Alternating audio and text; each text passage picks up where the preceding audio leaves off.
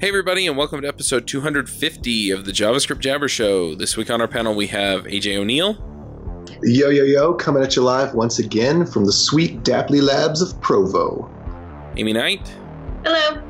I'm Charles Max Wood from devchat.tv. Quick reminder about JS Remote Conf coming up fast, so get your tickets. This is our 250th episode.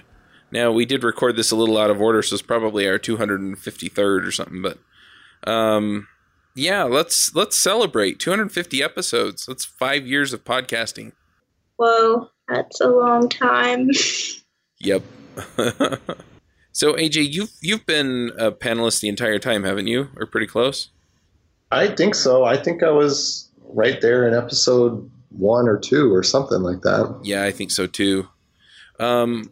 It was funny when we got started. It was I had been doing Ruby Rogues, and Jameson said that he wanted to do something similar for JavaScript Jabber. And I remember talking to him and trying to help him figure out how he wanted to do it. And then I think eventually we just kind of got to the point where it was, well, do you want me to just kind of do it? And he was busy with his job and didn't have time. And so, yeah, so we kind of started it together. And yeah, if I remember right, AJ was a panelist, Yehuda Katz was a panelist, and Peter Cooper was a panelist. Yeah. I remember it was like episode 4. He and, who was it? Was it Adi Osmani? That doesn't sound right to me, but it might have been. I'll go check the website. What is it again? JSJabber.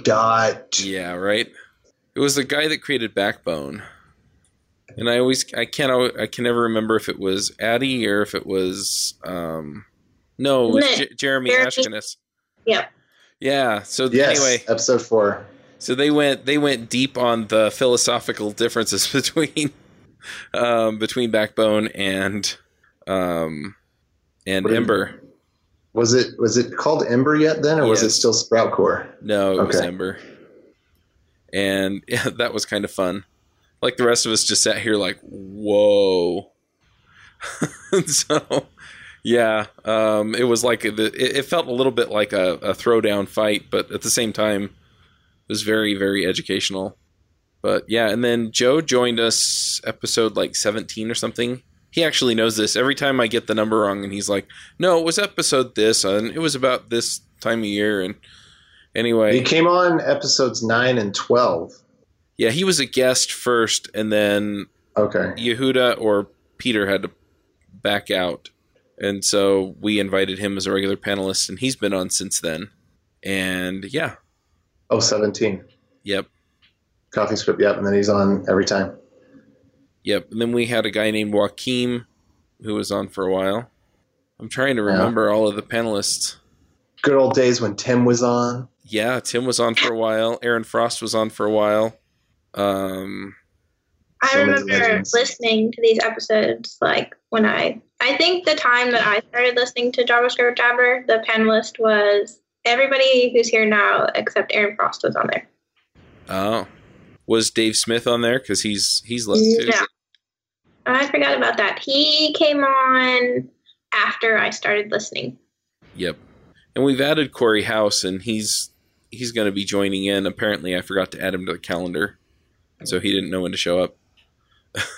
So that was my fault. But yeah, and we're looking to add 1 or 2 more panelists as well. Because we've had Jameson leave and Dave leave for various reasons. So. And AJ only show up once this year. Yeah, you're the David Brady of JavaScript Jabber, because David used to do that. He'd show up like once every month or something. But, what is the special occasion today? Well, it's Valentine's Day today, but so that's the Valentine's gift is AJ graces us with his presence. That's right. AJ loves you, all of you. All of you out there listening, it's AJ. That's true. That's my. I couldn't get you all roses. I tried to get as many of you roses as I could, but yeah. For the rest of you, it's just the sound of my voice, which I think is it's better. Just roses. And my breath smells better too. So yeah. So Amy, when about did you start listening to the show? Oh man, it was probably 2014. Was that before or after you were a guest? Oh, that was way before. Okay. Yeah. I probably started listening maybe like 2014. So I hadn't been listening for that long. I did listen to Ruby Rogues for a while, though. Oh, yes. That's the other show that inspired this one. So, well, that's cool. I'm curious. Do you guys have any highlights, things that you either heard or participated in on the show that kind of stand out as favorites, favorite episodes, favorite moments, favorite crazy things that somebody said? My favorite is when AJ called and there was water running, and I swear he's calling from the shower. That's still one of my favorites. Yo, coming at you, mostly clean from Provo, Utah. That's right, mostly clean. Missed a spot. Let me go back and get that. I've just really loved every time we've had a good, what did you call it earlier? Heated debate on the show. Those are always my favorites. Or the computer science stuff. I mean, I still go back to the V8 guys with that show we had with them. I can't remember their names off the top of my head. Are you talking about the one we did like 4 years ago with Casper? Yeah. And I'd have to go look now, but I mean, I just love the more computer sciencey stuff and the more artistic stuff. You know, where the science and the art cross paths, and I love hearing people that are passionate about their discoveries in coding. So yeah, my favorite art these days is TypeScript. I'm trying to push AJ's buttons. Not even gonna. I can't even right now. Yeah, I think one of my highlights too was just some of the people that we've got on the show where we got some of their story, right? So Brendan Eich is one that comes to mind, where he came in and basically told us where JavaScript came from, which was way cool. And that episode was like 2 hours, but nobody wanted to get off. So we just stayed there and let him keep telling us the rest of the story with JavaScript. It was really, really cool. So I have not been following up on the show the past month. What's this my.js story stuff that's happening now? Right. So that's something that I decided I wanted to do. And I was kind of in a position where I was like, you know what? We've talked to all these great people, and we bring them on and we talk to them about whatever technology they're involved in, right? So instead of, highlighting them as people or getting kind of the story of how they got to where they are, and I think that's really interesting, both from the standpoint of a lot of the people in the community. Some of them have been doing this for a long time, and some of them haven't. And it doesn't really seem to matter which one you are. And so I think that's just a perspective that a lot of newer people need to hear is, yeah, we've got the people who've been programming since they're 8. And we've got people who've been programming since they were 30. And, nobody cares. And then the other thing is just, one of my favorite interviews that I've done so far, and I don't know if it's out yet or not. I don't remember. But I talked to Isaac Schluter, who's the CEO of NPM Inc. He wrote NPM. He actually maintained Node for just a little while. And just to get his story, right, of, well, this is where I came from. And then we spent a long time just talking about where NPM came from and some of the decisions that they had to make going into it and how it evolved from sort of a nice little script that built JavaScript libraries and made them publishable into a full-on package manager and some of the problems and issues that they deal with there. Very similar, I had another conversation with Michael Rogers, also on my.js story. So got his story on how he kind of came around to be running and managing the Node Foundation. And that was also very just fascinating because, we get in and we use the tools and we use the technologies, but there are reasons why things are the way they are. And there are people behind the scenes doing all the work that provide us with what we need. And I think if we can humanize our code a little bit and just see the people and the personalities there, then we have a lot of opportunities to just kind of grow a little bit more in the community and come to respect some of the work that's gone into it. So I pulled that together, and I've been releasing that every week. And then, I've been really enjoying that. I've been toying with a few other ideas of things that we could do for the community, whether or not, I want to create another episode every week and do something kind of like 5JS, because that shut down, or, some of the other things that are out there that are possible. But if I do that, I'll probably actually wind up fragmenting the feed. So people who are subscribed to JavaScript Jabber now, they'll get all of the JavaScript, generally JavaScript specific content. And then, so they won't get Adventures in Angular or anything in there, just JavaScript Jabber related stuff.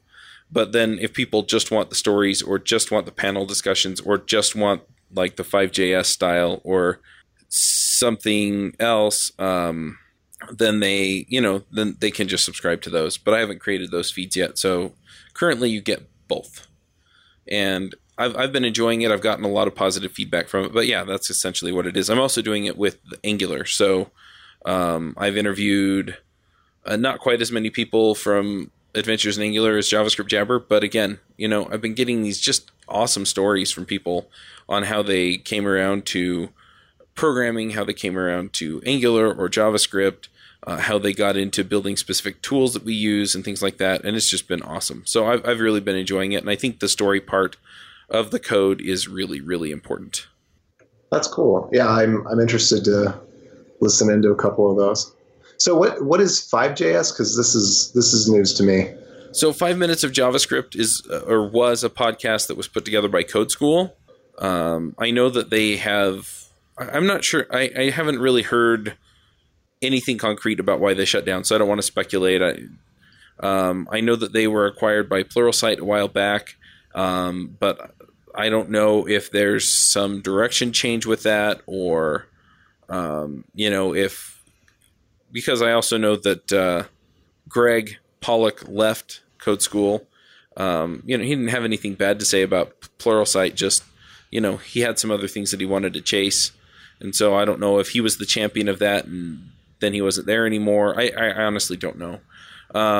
But yeah, so in the middle of January, it was just a 5 minute, well, it was usually like a 7 minute podcast. Ostensibly it was 5 minutes of JavaScript, but, so it was like a 7 minute, quick roundup of information about stuff going on in JavaScript. So it was articles or videos or libraries or what have you. Okay, cool. And so I just keep thinking, I thought about, they also had a Ruby one. It was Ruby 5, which is the same kind of deal. And I just don't know if there's enough movement in Ruby to really have, I guess for 5 minutes you could have an interesting show, but it's not, like, people aren't scrambling to keep up in Ruby anymore. There's new stuff and you can go check it out, but I don't know if there's a great need for that. But in JavaScript, a lot of people like getting that kind of a news update from a podcast instead of a newsletter. Because there is JavaScript Weekly, so you could get it in your inbox. But for me, I was subscribed to them because it would just automatically show up in my podcast collection, and then, I just listen to it instead of having to remember to go check, because I shunt all of my newsletters off to the side, so I'd have to actually go remember to go look at JS Weekly and see what's out there. Mm-hmm. Interesting. So one thing that I'm curious to hear from both of you is, what do you feel like you've both contributed and received from the podcast, from being on the podcast? Well, I think I've definitely contributed contrary points of view, which we appreciate. Yes, we do. No, I think it's good to have an old curmudgeon man yelling at the cloud to keep things sane around here.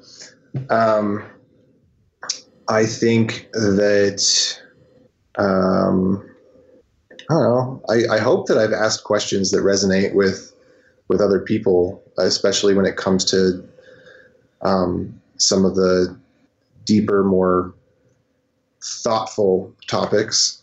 And I've enjoyed, just being in the mix of things and being able to talk with really smart people and learn. I remember there was one time we had some people on that were, I think, in some of the standards committees, and just being able to ask them about certain decisions. I know I had somebody like that on Web Security Warriors when I was doing that, but I think we've had people on JavaScript Jabber as well, and that's been really cool to have access to these really high-profile people that are either really influential in their intelligent design or really influential in their decision making. So I really enjoyed that for sure. Yeah, we've had Jafar Hussein, who actually specifically talked about that. And then we also had, we've had Yehuda Katz, who I know also participates in TC39. Yeah, I was thinking Yehuda was on one time and I was talking with him. Yeah, we've had him on since he was a panelist. And that's always interesting. Yeah. How about you, Amy? I mean, there are a lot of things to say there. I think one thing that has been really beneficial is, I try to prepare a little bit each week for every episode. Life got kind of busy earlier or last year, and I didn't get to as much. But because of that, like the breadth of stuff I've been able to expose myself to, not just like listening to the episodes, but actually having to dig into stuff a little bit more to prep. So that's been really beneficial for me. Of course, it's been like absolutely incredible, getting to talk to all the people that I've gotten to talk to and ask all the questions. I mean, it's been like an absolutely incredible experience that I'm like beyond grateful for. As far as contributions, I always like initially thought like I don't really feel like I'm contributing very much, but in getting out there and talking to the community, people have told me otherwise. So I think, the main thing I try to do is, not be afraid to ask questions on here, because I know that there are people listening who are grateful for some of the questions that, make sure that we're keeping the show accessible to, people that are just starting out. And then, we have people like AJ who are able to ask the kind of questions that keep people who've been doing this for years really engaged. So that's kind of what I try to do, is just, ask the questions that newer people might be wondering. Yep. Yeah, for me, it's been interesting just from the standpoint of I kind of split my time between Ruby and JavaScript, so I'm not in JavaScript all the time. And so just sort of bringing this, I think I bring kind of a JavaScript as a second language perspective. I don't know how else to put it, but where people have some backend system like Java or PHP or Ruby or something, and then just say, look, I kind of only use JavaScript on the front end and in my build tools. So, just making sure that things are relevant and applicable to web developers who aren't of the Node.js stripe. And then I also, of course, bring the production, right? So I make sure that the show gets edited and produced and released, and, that the guests know where to go and how to connect and all that stuff. And that's a lot of work. And then as far as what I've gotten from the show, the thing is when we started the show, I was really not very conversant in JavaScript. I mean, I used it because I had to on the front end of my Rails apps. And, at the time, I was still pretty much a jQuery jockey. And now I feel like I really kind of understand how things move in the JavaScript community. And so whenever I have to make a decision about technology or have a conversation with somebody, especially somebody who's new, I feel like I have some expertise I can bring to bear because I've talked to so many people from so many different backgrounds about JavaScript and just recognize that that's where they come from and that's what they're doing and, that's what they're about. And it's like, okay, well, it's not just this one way of doing things. There are so many people out there. You can do a lot of different things. And, here are some of the options that, just from talking to somebody, I feel like I can help them, get some perspective, this would pay off for you, or maybe you want to dig into this, that, or the other. And then also just talking to people in general about their careers. There are a lot of new people coming into JavaScript. and being able to just get an idea of who they are as listeners and as people and as programmers, to just figure out, okay, how do we help these people? And, how do we get them ahead? And sometimes it's stuff that we do on the show, and sometimes it's a 15-minute conversation that I have with people, and sometimes it's an email or something else. But I feel like JavaScript Jabber is one of the ways that I keep a pulse on the programming community, and I am able to help people who are coming in and trying to figure out where they want to head. So, yeah, I really enjoy it. The other thing is that I've always enjoyed talking to the other panelists every week. And I feel like I've built friendships, and we get to hang out and things like that. And that's just kind of my personality, is I get a lot out of spending time with other people. And even though we're not face-to-face, I really, really enjoy just the interpersonal interactions that we have every week. And then when we are able to get together in person, just to have those kinds of connections as well, it's important to me anyway. And I get a lot out of that. So I definitely agree with that. It's been awesome, being on here, getting to talk to people that I really respect and look up to, and then sometimes getting the opportunity to meet people in person. Yep. So, yeah, I mean, there's a lot going on there, and I'm just excited for what's coming next.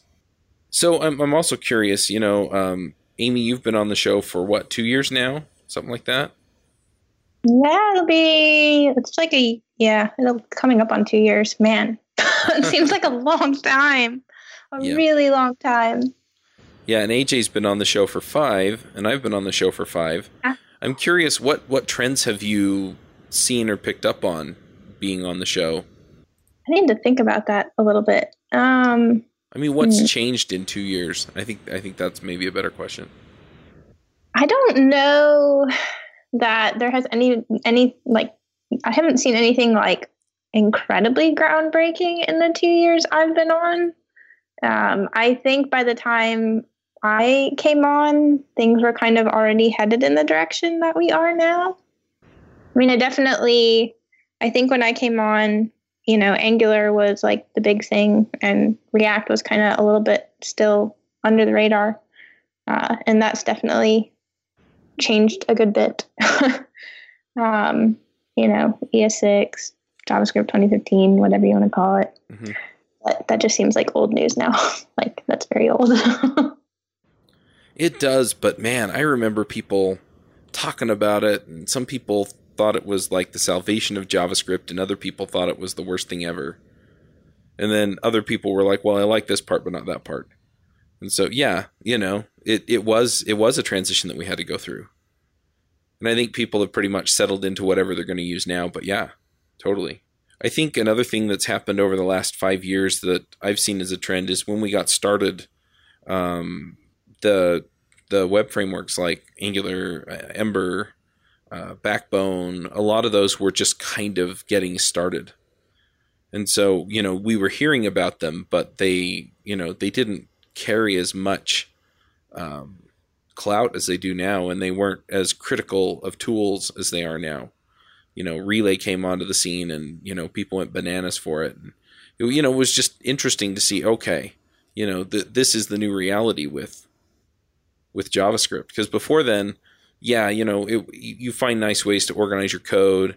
You were using jQuery, and you were making a lot of decisions there, and then Node.js was still somewhat experimental. I think it was out and fairly stable, but they were still figuring some stuff out with it. And now it's kind of a thing that people are, relying on day to day for their jobs much more than they were when we got started with the show. So that's been interesting as well. And then just seeing all of the places where JavaScript has gone, because we had Cordova or PhoneGap at the time when the show started, but now we have React Native, and we've got NativeScript, and we've still got Cordova stuff, so we've got Ionic and things that are built on that. We had another framework called Famous on, and so it's gone to phones, but it's also through that and through some of these other systems, you can build for like Apple TVs and just stuff like that. I mean, it's just amazing how far JavaScript's gone. People are using it to program devices, IoT devices. It's a much wider world for JavaScript than it was when we started. And, just trying to figure out how to best serve all of those different communities has been interesting. I'd be curious too. I mean, I know in the past you had said like JavaScript Jabber you thought it was like the podcast that people listen to more than any of the others. I know when I first started listening, I didn't know about JavaScript Jabber. I was listening to Ruby Rogue. So just like programming community in general. It seems like this is probably the most popular podcast that you do. Yes, it is. There are a few reasons for that. As far as I can tell, one is just that, JavaScript is more popular or more exciting for a lot of people. For some people, it's just, there are more people out there doing JavaScript, and so they listen to it. But we still have a lot of movement in JavaScript. I think the State of JS episode that we did kind of highlighted that there's rapid movement, and people feel like it's moving too fast to stay on top of. But that's usually where, people are excited to see what innovations are out there. And so as we highlight those on the show, I think a lot of people come to it. Another reason is that Ruby, I don't know that it's declining, but it's not growing nearly as fast as JavaScript. And the next more popular show is actually Adventures in Angular, not Ruby Rogues. So, of course, there were a few things that changed that. I had a little bit of a dust up with the previous panel on Ruby Rogues, and our listenership dropped as a result. So, there were some things there, but yeah, it's been really interesting to see just how much people are investing in JavaScript. And I think that's really what it comes down to is people see that as their next career opportunity or their next career move, or they're in JavaScript and they want to know about this thing, that thing, or the other thing. And so, we have a lot of just stuff going on that people want to hear about. And so to the extent that we cover stuff that's on the leading edge, if not the bleeding edge, people get excited about what we have to offer because they can kind of get a picture of whether or not they want to go try it out by hearing us talk about it and talk about how it's used. But yeah, if you want hard numbers, JavaScript Jabber gets about I just ran the numbers. We get about 28,000 downloads per episode. I need to go rerun the numbers to figure out which ones have been most popular. But the other thing to keep in mind is that that is actual show growth. I think this time last year when I measured it, it was around 26,000 downloads per episode. But the other thing you have to keep in mind is that I was using a different system then that actually measured every time somebody hit the file. And some podcast applications hit the file 5 times or 6 times or 10 times because they tell it, I'm going to download, start at this byte. And so, they just do a fast download because they're actually downloading 5 or 6 parts of the show all at once. And then when they get to where the next part starts, they just stop and stitch it all together. And so that would count as 6 downloads in the system that I was using before. And I've switched to Blueberry, and Blueberry cuts out all of the repeats. And so the raw number is closer to 32,000. And so, if those percentages hold, we've probably grown 3,000 or 4,000 listeners over the last year. And I'm working on ways to grow that even more just to help get the word out. But yeah, it's that kind of thing. So it is growing and it's exciting. Adventures in Angular is kind of the same. They're at about 11 or 12,000 downloads per episode at this point. And I think it's 11,000. And Ruby Rogues is at 10,000 downloads per episode. That's still a lot. Yes. Yeah, it's actually interesting. And just to give you a perspective on how those kind of shake out versus other podcasts. I mean, there are podcasts like the NPR podcasts and, a handful of others that are just super duper popular and they get, thousands and thousands and thousands of downloads. But I was at Podcast Movement 2 years ago and I was talking about, I have these 2 shows. I was talking about Freelancer Show and iFreaks. And I was like, yeah, I'm trying to decide if I want to keep doing them or not. And they're like, They're like, well, why would you do that? And I was like, well, their download numbers are way lower than the other shows. And I think, honestly, that it's just,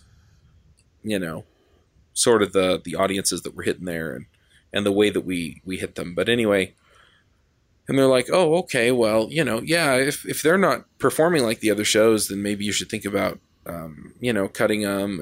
And, one of my friends, just out of curiosity, how many downloads do they get? And I said, well, they both get about 2,500 downloads per episode.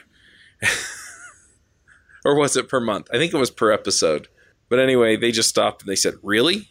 You're thinking about cutting a show that gets that much? And then everybody went around the table and kind of shared their numbers. And I think the most prolific person had more downloads per episode. But most of the people at the table, they were talking about 200 downloads per episode. Some of them were, 50 to 60 downloads per episode. And it was just, their niche and their ability to reach people was, greatly diminished from what we had. And they had also started much later than I had. So when we started Ruby Rogues and JavaScript Jabber, that's the other thing, is that there were other shows that served those communities, but none of them were panel discussions, and there really weren't that many. So people could just subscribe to all of them. I still don't feel like any JavaScript podcast out there is a competitor to us. I just feel like it's other content presented in another way, and some people are going to like that better, and some people are going to like what we do better. But so back then, people could just subscribe to all of the JavaScript shows. And then as time's gone on, what happens is somebody else comes into the community or goes and works with somebody who listens to the show, and they say, oh, I just got into podcasts. What do you listen to?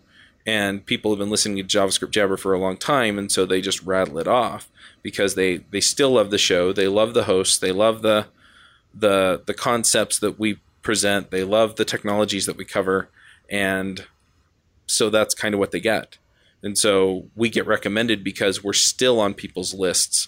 So it's not just that people subscribed a long time ago, but we've put out relevant content for long enough that they're still subscribed to the show. And so then they tell other people. And so we have a much larger listener base telling other people to go listen. And then people also go in and look and they see, oh, there are 250 episodes. And then they start looking for their favorite technology and find that we've probably talked about it.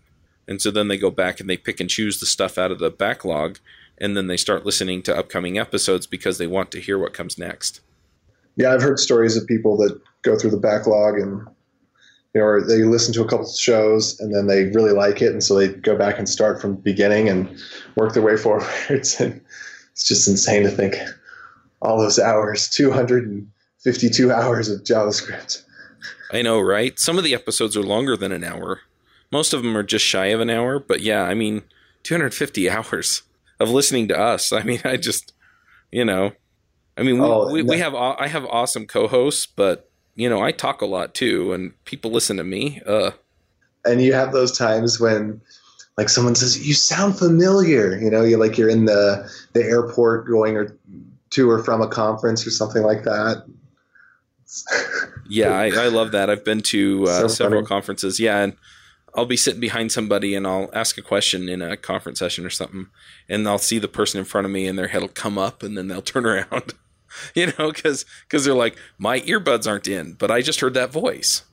That's always fun. But that's another payoff, I think, from just doing the shows, is how many people have come up and said, I listened to the show and I love it, or I listened to the show and I got a better job, or I think one of the more poignant ones, we were in San Francisco for Build this last year, Microsoft Build, and we tried to do a listener meetup, and I think we had like 2 people show. But one of the guys, he basically said, I was working a construction job, started learning how to code, started listening to JavaScript Jabber, and when he went in for the job interview, all the questions they asked him were things that he had learned from JavaScript Jabber. And so he had basically more than doubled his salary moving into a programming podcast. And I thought that was really cool. So we do have an impact on people, and just hearing that we make a difference is a big deal for me. So I've heard the same from a lot of people. Mm-hmm. So I'm just wondering what else we should talk about that people are going to want to know about. Sometimes I get asked how the sausage is made, right? What our process is. And I can talk about that if you want. But if there are other things. Yeah. I also get asked sometimes, and this is a short answer, but how we get the panelists we get.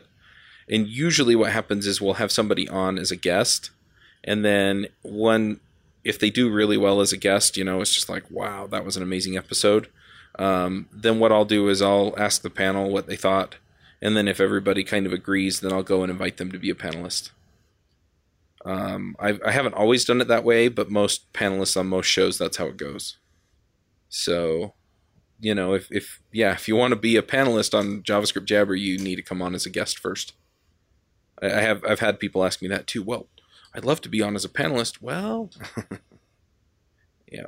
And then the other thing that I've done a lot of over the last year is actually automate a lot of stuff. So when somebody comes to the website, they go to javascriptjabber.com and they click on suggest a topic or suggest a guest and fill that in.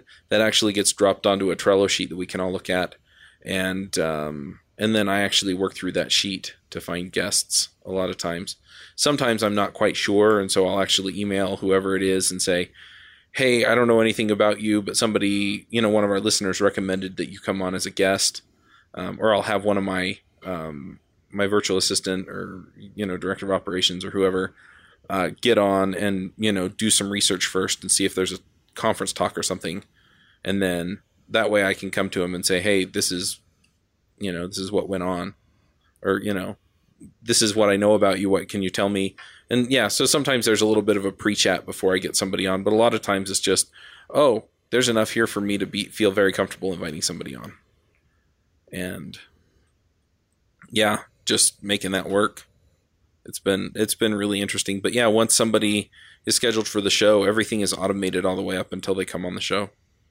So it creates a Google Doc for them to share information in, and it emails the team and lets them know that somebody, signed up. The team being the panel, emails the panel and lets them know that we have a new episode scheduled. And yeah, then they show up, and now I'm working on automation on the other end to say, hey, the episode's available, go share it with your friends, and things like that. So, but yeah, it's pretty interesting. And we also switched podcast editors at the beginning of the year, and that was fun. We missed 2 weeks actually in the publishing schedule because things just didn't go quite smoothly switching between the two. I thought the one editor was going to be ready in time to pick up the slack from the other, and that didn't quite happen. So yeah, we missed 2 episodes at the beginning of January, but we're back in it now. So really quickly, I'm wondering if the two of you want to just share where you're at now. I know this has changed a bit over the last few years. Of course, AJ's been working on Daply for a while, but it sounds like you got funding and things like that. Do you want to just kind of give us an update on where you're at? Yeah, 250 West Center Street, Provo, right above Google Fiber. That's where we're at. So we did Indiegogo, and that was an interesting experience. Like in comparison with Kickstarter, we chose Indiegogo because the type of community that they have, and it was absolutely the right choice for us and our product at this time. There were some interesting challenges with their platform, though, the way that some of it works, and it's kind of like a balance. If you wanted to spend a lot of money in advertising and you weren't as interested in reaping the benefits of the community, Kickstarter is actually a better technological choice because of the benefits you get from the page loading faster and some of obviously the branding, etc. But the community of Indiegogo was just awesome, and every time an email went out, we had a huge spike in orders. We also went on WeFunder, which is crowd equity. So we're one of the first companies in the world that you can actually have private equity in our company as a non-accredited investor. And we've had a huge turnout there as well. In fact, the round, I don't remember what our exact date was, but it's something in March. It is coming up to a close, and we've pretty much met the funding goal that we had internally that we were hoping to reach. And as far as JavaScript development, I've stayed true to ES 5.1. I mean, like, as a company, we're about ownership, control, privacy, security, and to me, the ability for someone to put a device in developer mode and edit a file and hit refresh and to be able to see a change to an app, that's important to me.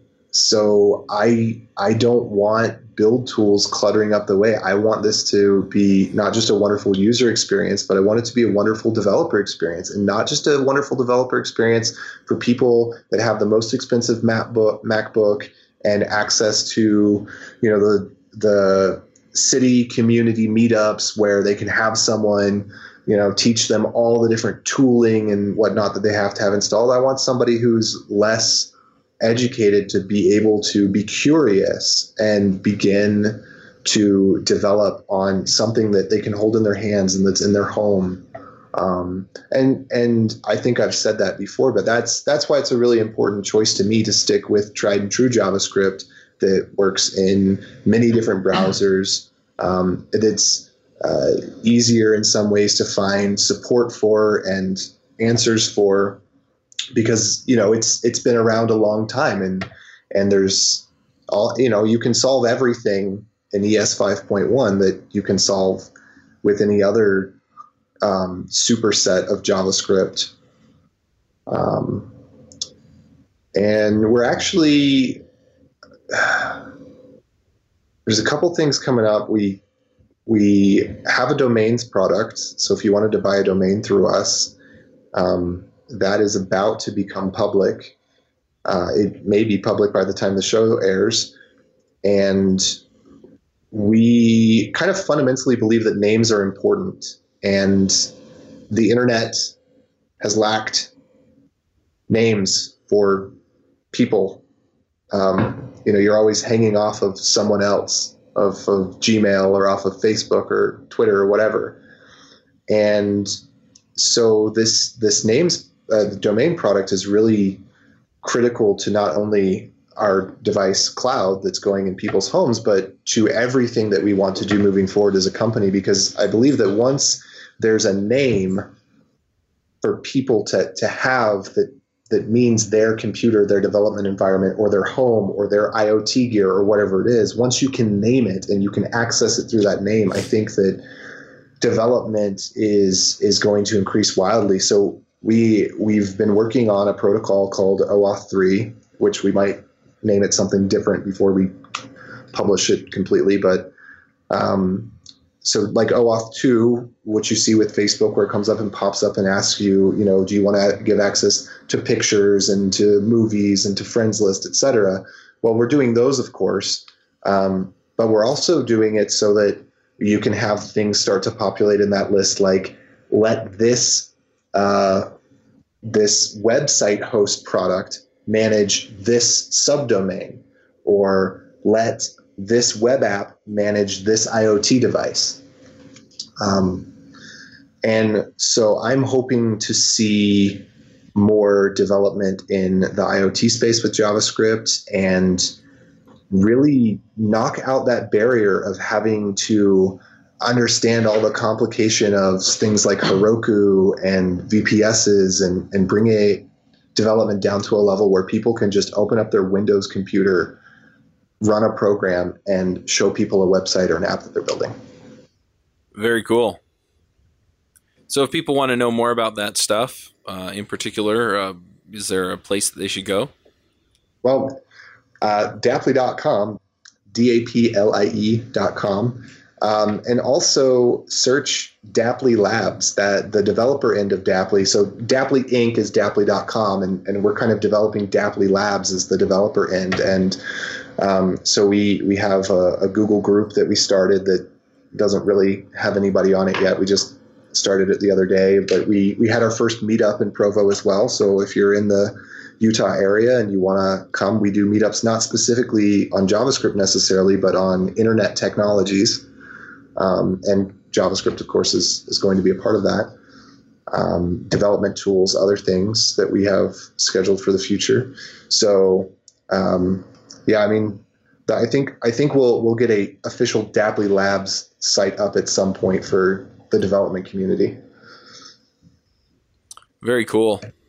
Amy, is there anything you want to share about where you're at now and kind of your journey? I know that you started out, I don't remember where you were working, a Spark Post, I think, and then you wound up working for the company Jameson works at, whose name escapes me at the moment. Koali. That's right. And now you're somewhere else. Do you want to kind of talk about where you're at these days? Sure. Yep. So, last year was it was a hard year for me. Just a lot of stuff like outside of work that I went through. And so at the time, I had a really good opportunity in front of me. So I decided to take that in August. And so I am working at a company, it's an affiliate of Warner Brothers. So they used to be something called Drama Fever, but they were acquired by Warner Brothers. So now we're doing a lot of different stuff. Some stuff I can't really talk about right now, but a lot will come out later this year that I am like super, super, super excited about that we're working on right now. Some stuff will probably be out by South by Southwest, so I can talk about it a little bit next month. And then, but I can't say like enough amazing things about where I work. So as like a woman in tech, this is not something, I've never had like a really horrible experience, but I've definitely experienced like some not so great things here and there. But the specific team that I work on, I'm one of 3 women, which seems to me like unheard of. And the company culture is just, there are so many amazing women that I work with. I love it there. So like, I know in tech, you're supposed to move around a lot, but I will be sad the day that happens where I am, because I'll love it there so much. There's one woman who's like the team lead for the Android team, and I really, really, really look up to her. She speaks to a lot of Android conferences and stuff. So that's what I've been doing as far as work goes. Outside of work, because the role that I'm in now, I started off doing full stack, and I've transitioned now to only front end so that I can specialize a little bit. And as part of doing more front end, I've really been focused more on CSS. And for me, like my learning style, I do better when I really deep dive into stuff. And I realized doing front end, how tricky it can be to debug CSS, because I feel like a lot of people are just kind of like throwing darts at a dartboard, and they don't really like have a rhyme or reason for why they're trying different things. And so that's why I'm a computer scientist. So that's what I've been, digging into on the weekends and in my free time. And I'm going to be giving a talk on this coming spring. And so I've been digging into like Blink and some of the other browsers, and just like a lot of the different conference talks, and just doing like a lot of research, like actually diving into some of the source code with my mentor and stuff like that. So I'm hopeful that in addition to the conference talk, I'll probably do a couple blog posts too. So that's kind of what I've been working on. Life is good though. I can't say enough good things about where I work. I absolutely love it there. Awesome. Very cool. I'm going to talk a little bit about what I've got going on these days. First of all, last year was really kind of a tricky year for me too. I mean, between the Ruby Rogues panel issues and things like that, it was kind of rough. And then the other thing is that I actually hit a couple of spots where money got rather tight. We'll just put it that way. Because I made the decision about a year and a half ago to go for full time on the podcasts, and that way I could just focus on that. But it's kind of tricky depending on when sponsors pay you and what expenses come up and things like that. So it has just been a crazy 2016. But yeah, so the beginning of this year, things changed a little bit. And I was actually able to hire some people to help me do some of this stuff. So I have, they just came on board a couple weeks ago. So I'm still training people, which means that I'm spending more time, not less, on work. But the flip side is that what I'm hoping that we'll do will open things up so that we can put more content out, better content. I'm talking to people about starting a couple more podcasts that come onto the devchat.tv network. Not shows that I'm necessarily on, but I want to be able to enable these kinds of discussions for more technologies. So I've been talking to people about possibly doing DevOps, React, which is interesting to this audience. I said DevOps, WordPress, and I've also been talking to a few people about reviving web security warriors. So that could all be interesting. And then the online conferences, I've been working really hard to get ahead of those because last year I just didn't have the time, but I wanted to put them on. And so I would wind up frantically organizing them kind of at the last minute. And I haven't been doing that this time. So I already have the conference lineup for JS Remote Conf. I have a call for proposals ending for Freelance Remote Conf this Friday as we record this. So it ended a couple weeks ago as this is released. But yeah, so then we should have a full complement of speakers up for that. And I'm already working on inviting people to speak at iOS Remote Conf, which is going to be the month after Freelance Remote Conf. And I'm working on getting to the point where I can let people know who are going to be speaking before I actually end the early bird tickets, and that way, people who are a little bit more price conscious can grab the tickets and know what they're going to get. But anyway, it's been really, really interesting just doing that. I've had a lot more interest in sponsoring the conferences, which also kind of surprised me a little bit. But yeah, I've been spending a lot of time doing those things and then just streamlining as much of this as I can. Because as much of it as I can streamline means that I can put more content together. So I mentioned, for example, maybe doing a 5 minutes of JavaScript style show, or I can get in and really dig in with one of these groups and get a React podcast together, or a WordPress conference together, or WordPress podcast together. Sorry, or whatever. And so just taking care of all of that has been really. It's been stressful, but I think it's going to pay off in the end. And just being involved in podcasts and in the community. And then the other thing that I've been doing is I've been scheduling my Friday afternoons so that I can actually sit down and write code, because organizing podcasts doesn't involve coding. Well, not much anyway. And most of that's on WordPress if I need it. So I've been working a lot on that and just diving into the technologies that we talk about day in and day out, so that I kind of know the modern way of pulling together an application. But anyway, needless to say, it's been kind of interesting to make the transition over the last year and a half to doing the conferences and the podcasts. And then one other thing that I've been working on is I'd like to start putting out video courses or ebooks or something like that for people, just to kind of help people more in depth, because I feel like an 1 hour podcast is a good way to get somebody a good introduction to something. And if we have the guest back on once or twice, we can go into more depth, but it's completely different if somebody with experience gets in and digs into a technology or digs into a particular issue facing programmers and gives you something that spans several hours. And, somebody who has gone in and kind of weeded out all the extraneous stuff to just give you the core of what you need to know. And so I've been working on that as well. I've actually reached out to several people because I've gotten a lot of indications that people are overwhelmed with the decision on what technology to learn next, or what tools, techniques, design patterns, etc. to learn next.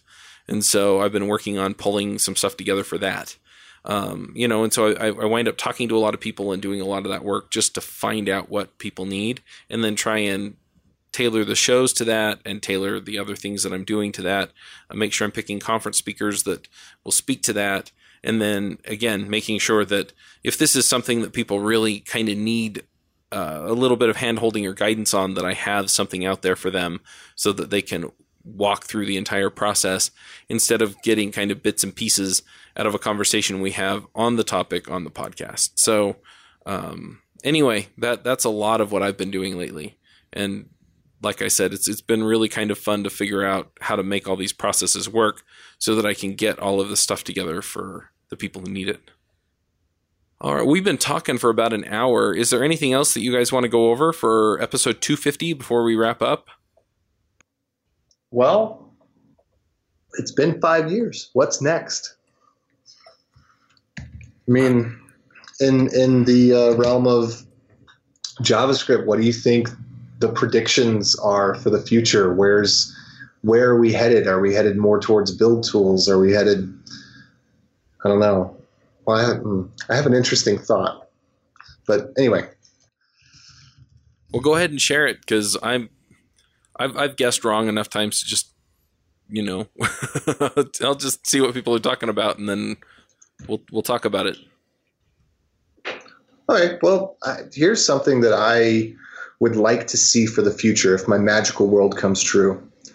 I think that we've put so much effort into like the most fun and easy solution of throwing everything into Node, like let Node handle everything.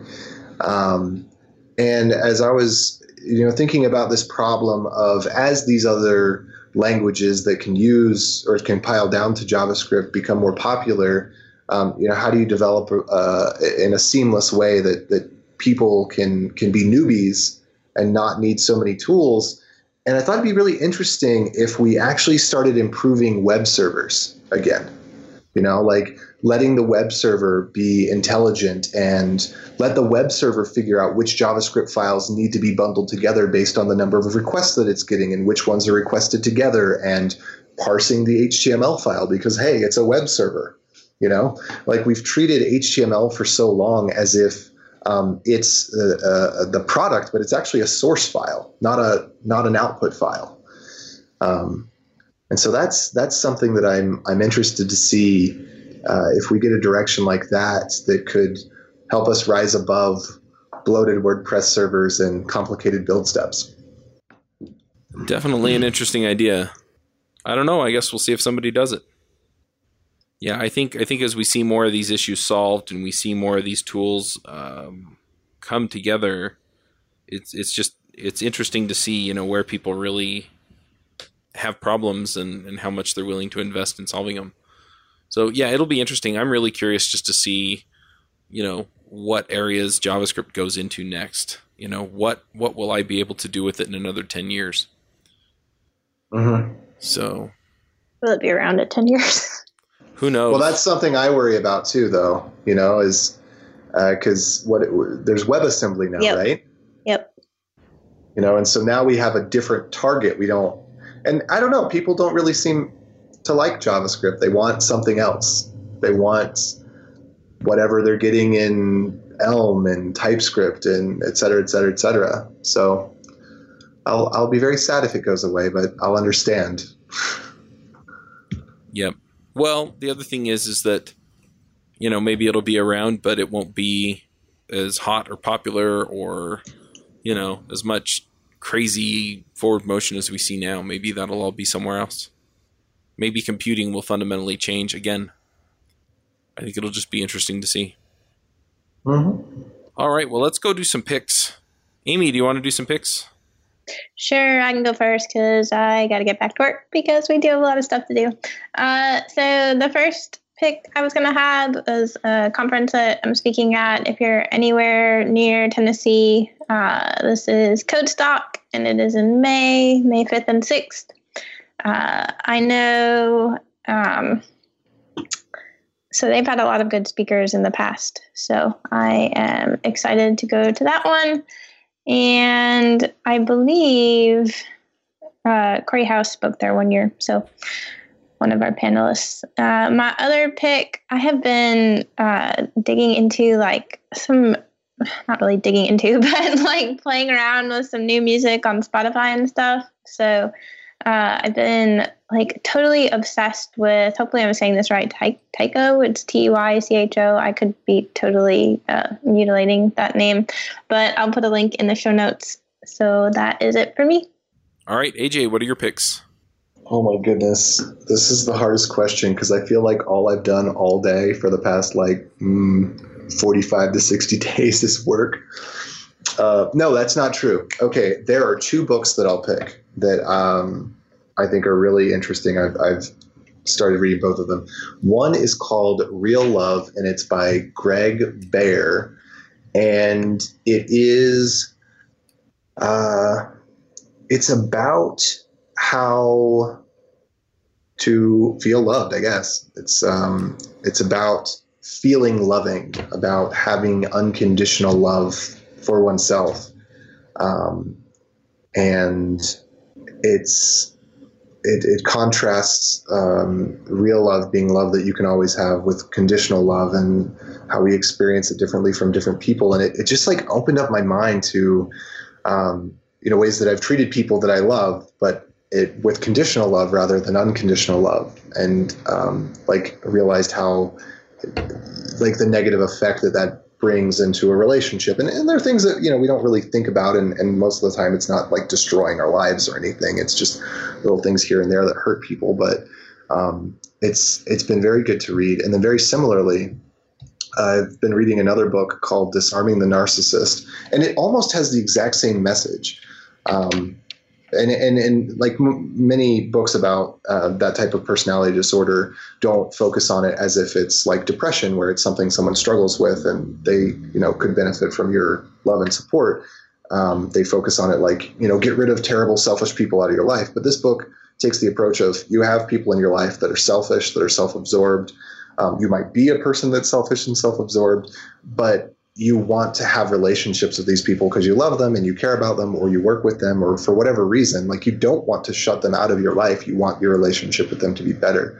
And so it kind of ends up talking around the same vein, but just from a completely different angle of, starting with you and what it is with you that you're lacking, that this person is able to offend you, or that you take offense. And then also how to just be loving, so that you disarm people from wanting to use their pride or their arrogance or their whatever it is to battle you, but to, the title kind of says it. And I think both books are great and are going to help me personally with my own self, as well as in having better relationships with people when things don't go exactly the way I want them to.